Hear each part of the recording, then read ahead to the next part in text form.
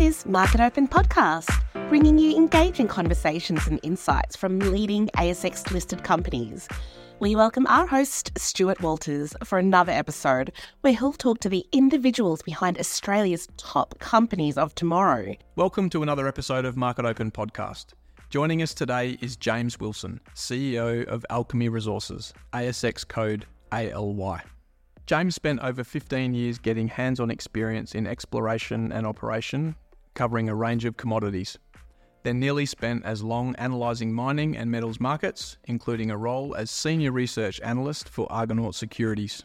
He now finds himself in an executive chair as CEO of Alchemy Resources and is right back into the always exciting ride of junior exploration. James, thanks for joining me today on MarketOpen podcast. Thanks, Stuart. Still early days, but how did you come to acquire your lithium tenements and what have you seen so far? Well, ironically enough, Alchemy already had a very large position of gold tenements in Western Australia. And it wasn't really until we started mining our own data in the lithium boom, just going, well, let's just have a cursory look and see what we've got.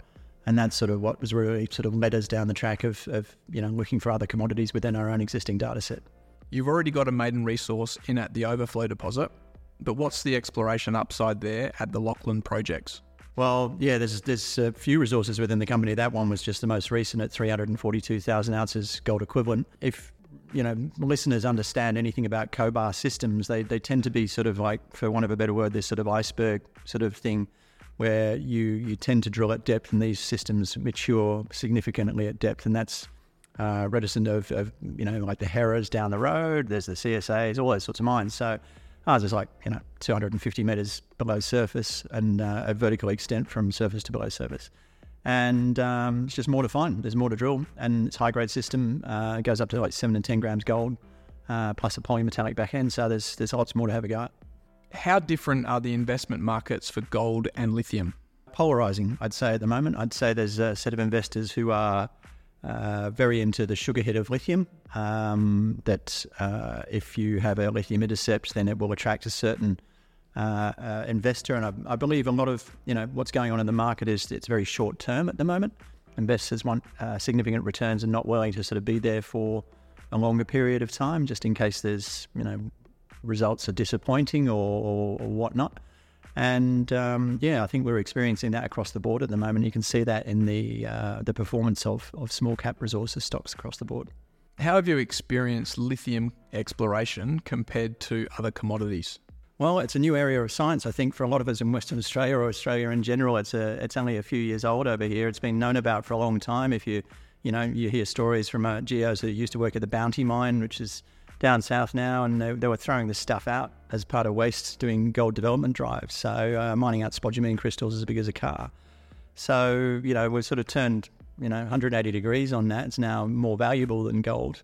And it's a new area of science, and everywhere is different. In particular, our area is different because we've only got one deposit up the road, which is Manna.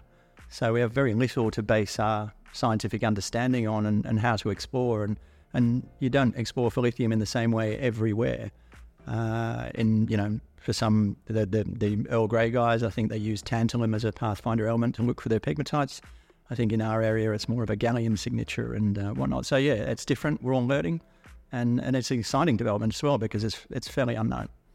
And you've got multiple projects on deck. How are you deciding on priorities for this for next year? Well, for us, it's the chance of. It's a two-tiered approach. It's advancing greenfields projects, which we're doing up in Lake Rebecca at the moment. We're getting project-wide soil sampling done on that. It's reasonably low cost.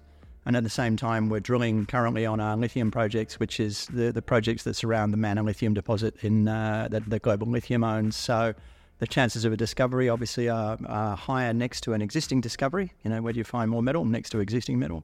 And so we're concentrating our efforts near term on that sort of regional proximity to that deposit and, trying to advance those targets as we go, as well as the greenfield stuff in the background. The market hasn't been great for a period of time now, but you must be pretty happy with how you've positioned Alchemy to capitalise on the turn. Yeah, well, we were lucky that we raised money last year, probably in hindsight, probably at the top of the market. Obviously, the share price has come off, so we've got to work a lot harder and that sort of push that hamster wheel a lot harder to return that value to shareholders. obviously the market is very difficult to navigate at the moment. And the fortunate thing is we have money in the bank. We aren't slowing down. We've got drilling going on now into Christmas. We've got more work starting in January. We've got geochem underway. New South Wales is going to start up in early January. And plenty to attack and plenty of assets in the portfolio to work for shareholder upside. So we're very fortunate. And over the next 3 to 6 months, what do you think we can expect to hear from the company? Well, we'll have results obviously from drilling campaigns. We'll have results from the geochem up north at Lake Rebecca. We'll also have the commencement of work in New South Wales on the base metals targets. And with a bit of luck, we should actually wrap up all our native title land access negotiations there. And that'll let us get on the ground for the ultra high grade stuff at Yellow Mountain, which is, had historical copper grab samples around the mine of up to 7% copper. So no one's been on the ground since the 80s in this part of the world. So if we can get that locked up and with the traditional owners, then we're good to go. And we're very close to that being done now. How have you found the move from being an analyst to a CEO? It's just as stressful. It's just as early mornings, and it's a 24/7 job, especially when you've got crews on site. The added to the complexity of this is you are responsible for the safety of all your employees. So if people are on site, I'm on WhatsApp going back and forth. We're leaving now, we're coming back now, making sure everybody's safe. Everybody's having a good time, and they're enjoying the experience as well. So, there's a management overlay that goes on the top of that. I'm fortunate that I've come from capital markets, so I do have an experience with being able to navigate that. But also getting back into industry and geological roots again, and managing day-to-day activities with a small business. So it's very exciting. And we're coming into a Christmas period. Do you allow yourself some time off before reflecting on the year you've had, before looking ahead to 2024? Well, the Christmas party's on fairly soon. I think it's probably this week or next week. So, we'll all sit down and have a chinwag and see where we go. We've already had the strategy session for next year about 2 weeks ago. So we're good to go. We're a small team. You never really stop, sort of. There's always cars to service. There's always this and that to do. There's with small handful of people, you've always got to wear many hats. So we'll have a bit of a break, but we'll be cracking on early in the new year. I think the next steps will be doing and walking pegmatite outcrops with XRFs to go and chemically map everything and using a bit more brains trust on those things. So we're going short break and then ripping right back into it. It's clearly an exciting time for the company as you push forward to 2024. James, thanks for joining me today on Market Open Podcast. Thanks, Stuart. That concludes another episode of Market Open Podcast. You can find us on Spotify, iTunes, Apple Podcasts, LinkedIn, Twitter, rss.com and marketopen.com.au. Until next time, happy investing. The content of this podcast is intended to be general in nature and is not personal financial product advice. It does not address the circumstances of any individual or entity. You should not construe any of this information or other part of this material as legal, tax, investment, financial, or other professional advice.